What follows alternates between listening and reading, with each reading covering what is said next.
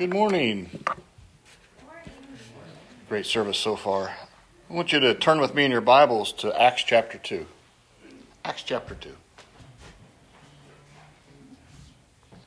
I'm going to let more of God's Word speak to you this morning than Scott's Word.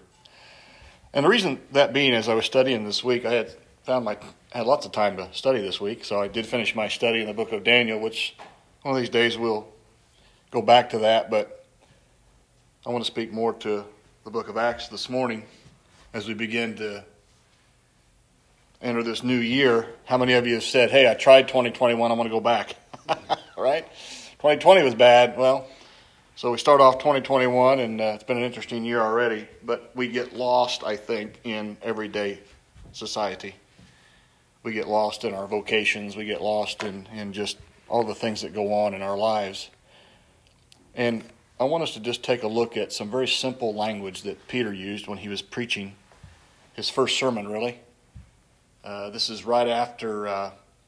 now, at this point, you need to understand something. For those of you who maybe don't know the Bible as well as others, this is after Jesus has already been buried and has been resurrected, okay? So this is post Jesus' crucifixion and resurrection, okay?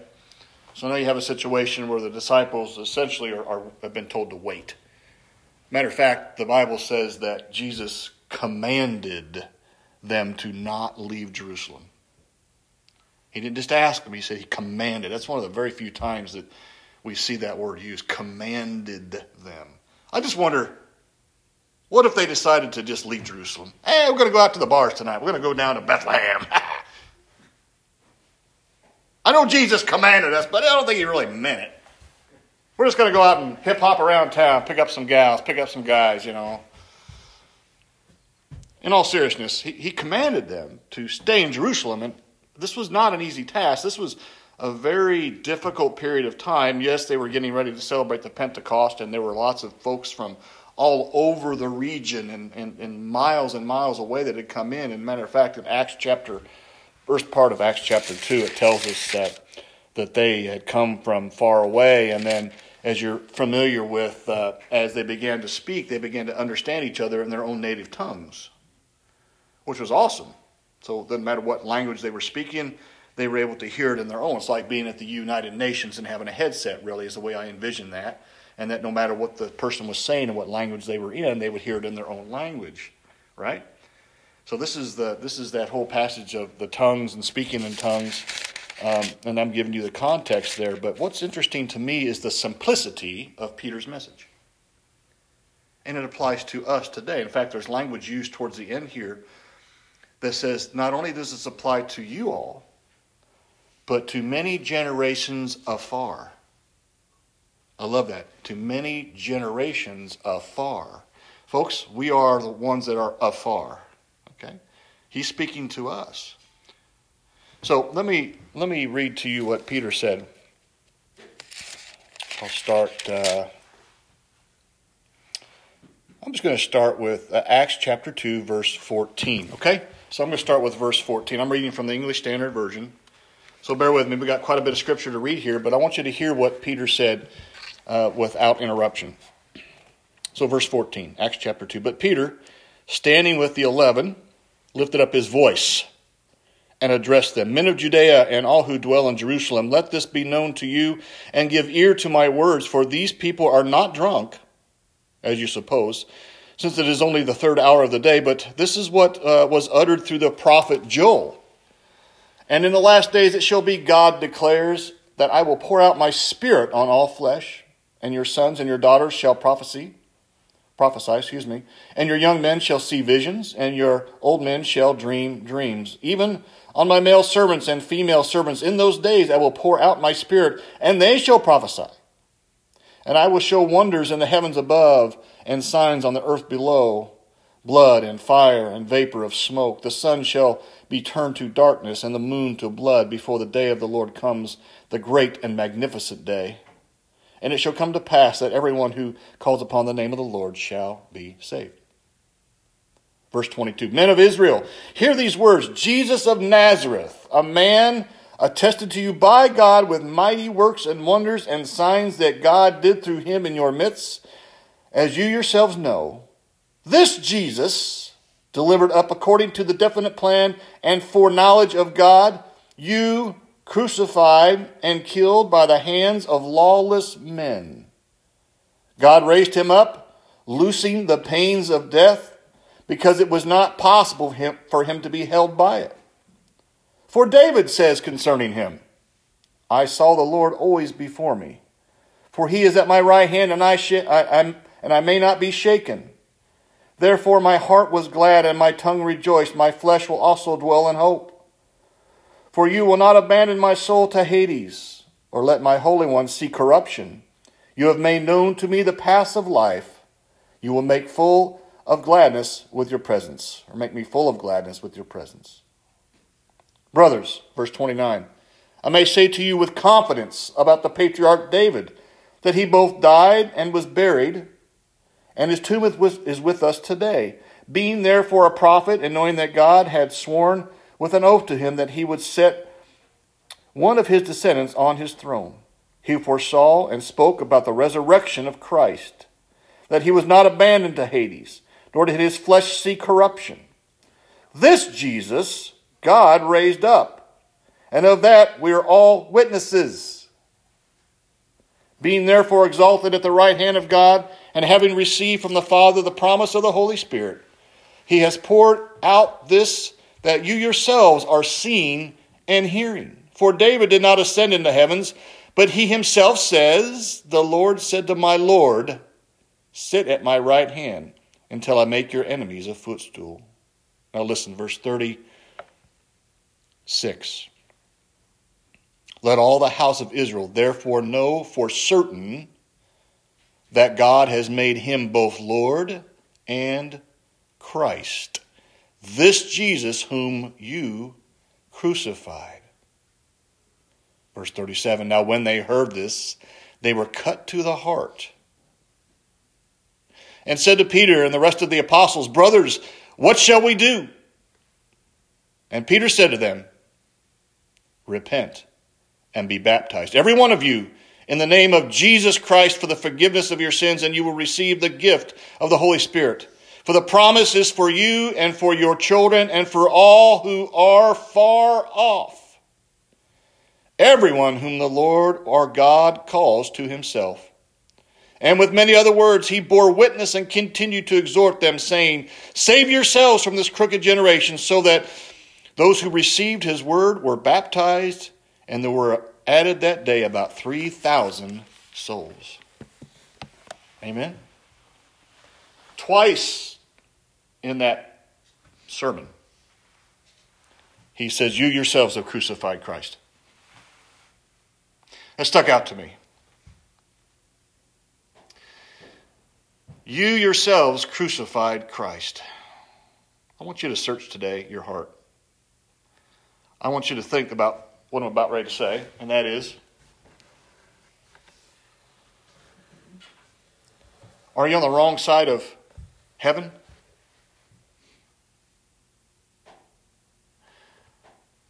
Are you more righteous in the eyes of hell? Where do you stand?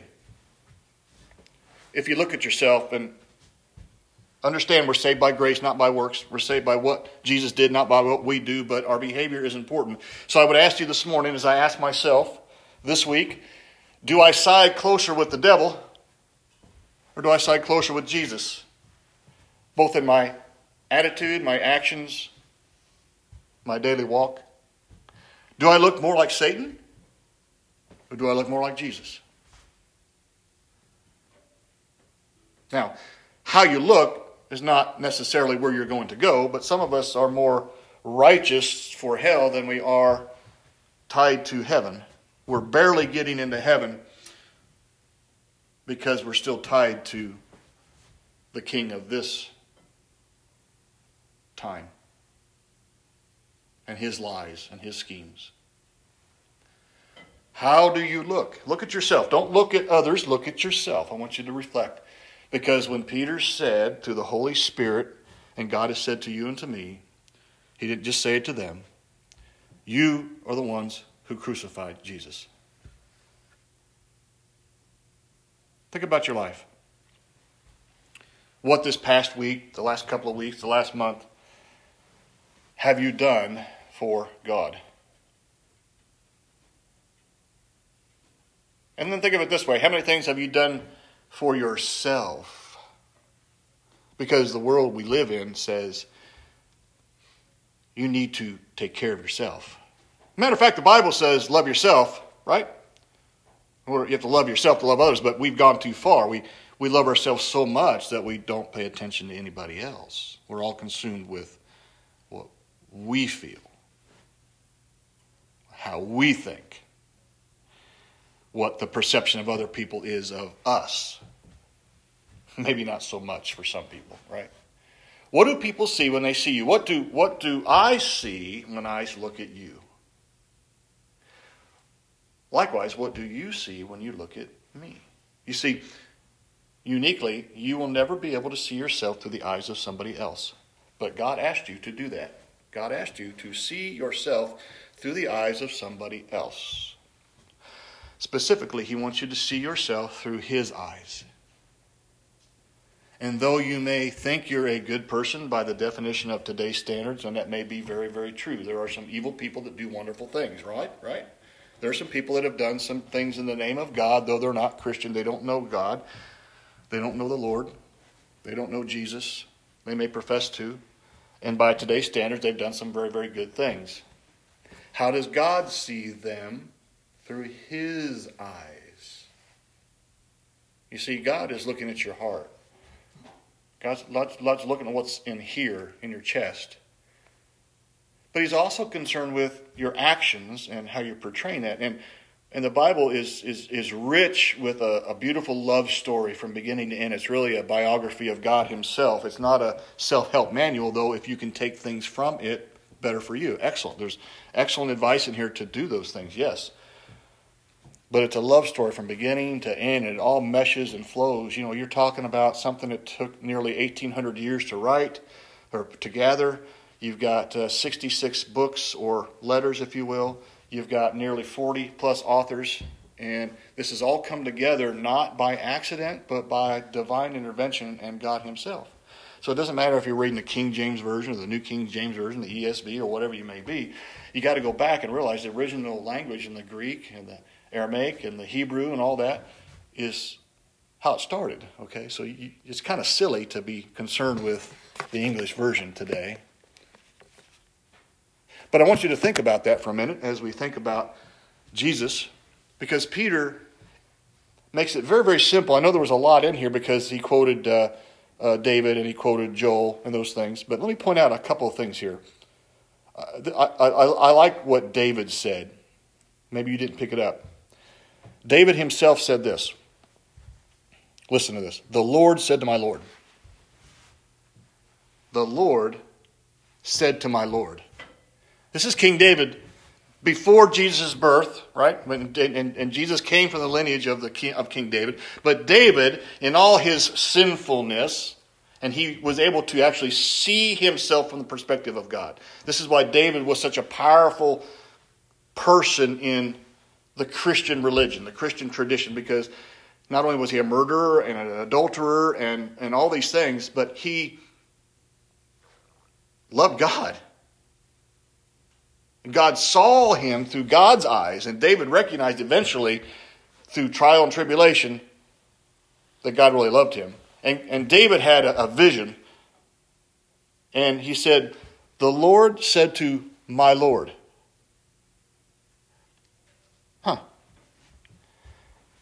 There's a picture of the Holy Trinity.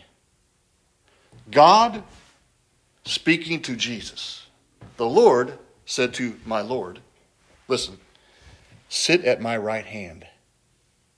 This is God the Father saying to Jesus, sit at my right hand. Then we go on. It says in verse 36, let the house of Israel therefore know that for certain that God has made him both Lord and Christ. Lord and Christ. What is Lord?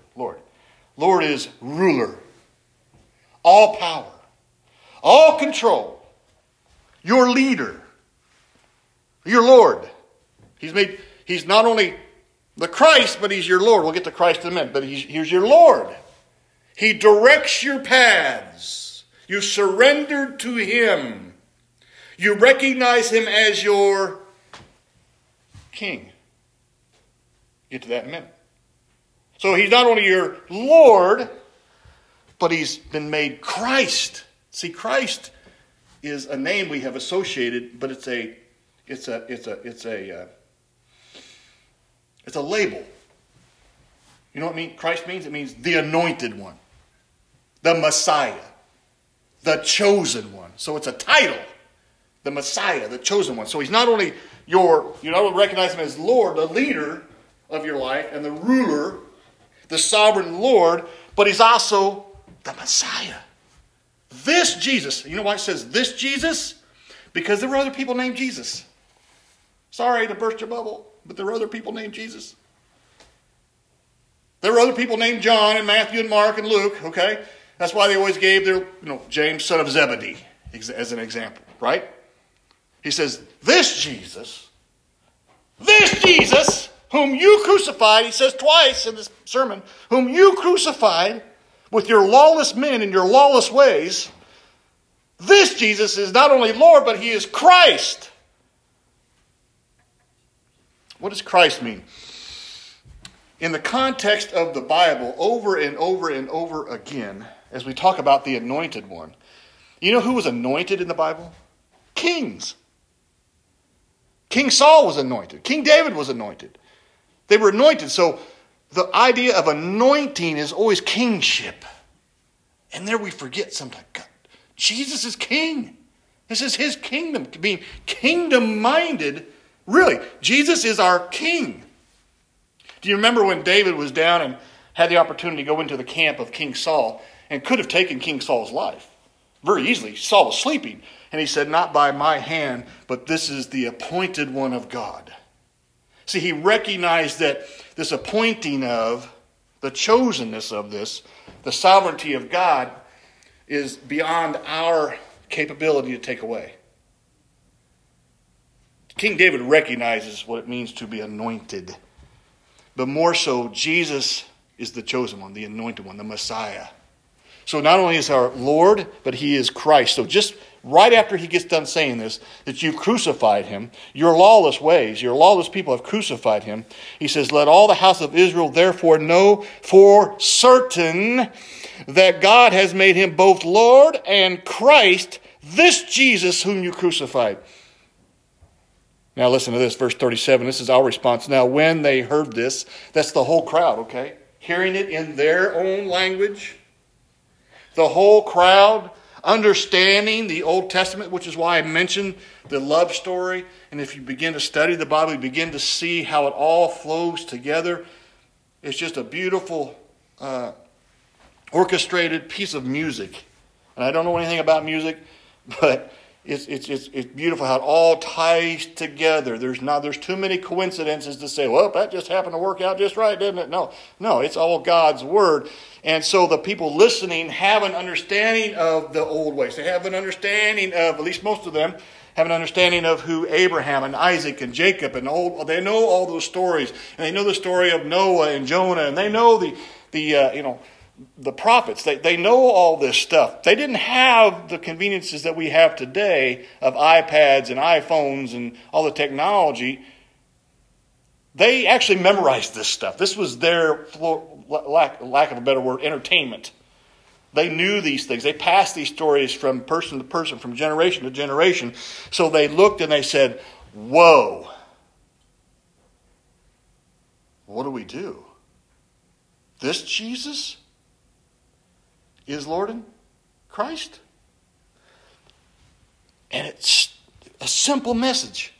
I know I've made it more complicated because I've had ad-libbed some things in here, added some commentary. But the sermon is, hey, this guy is Lord and Savior. This guy is your King and your Christ. This guy is the one you crucified. This Jesus is God. David talked about him. Joel talked about him. Isaiah talked about him. And on and on and on. And their lights went on.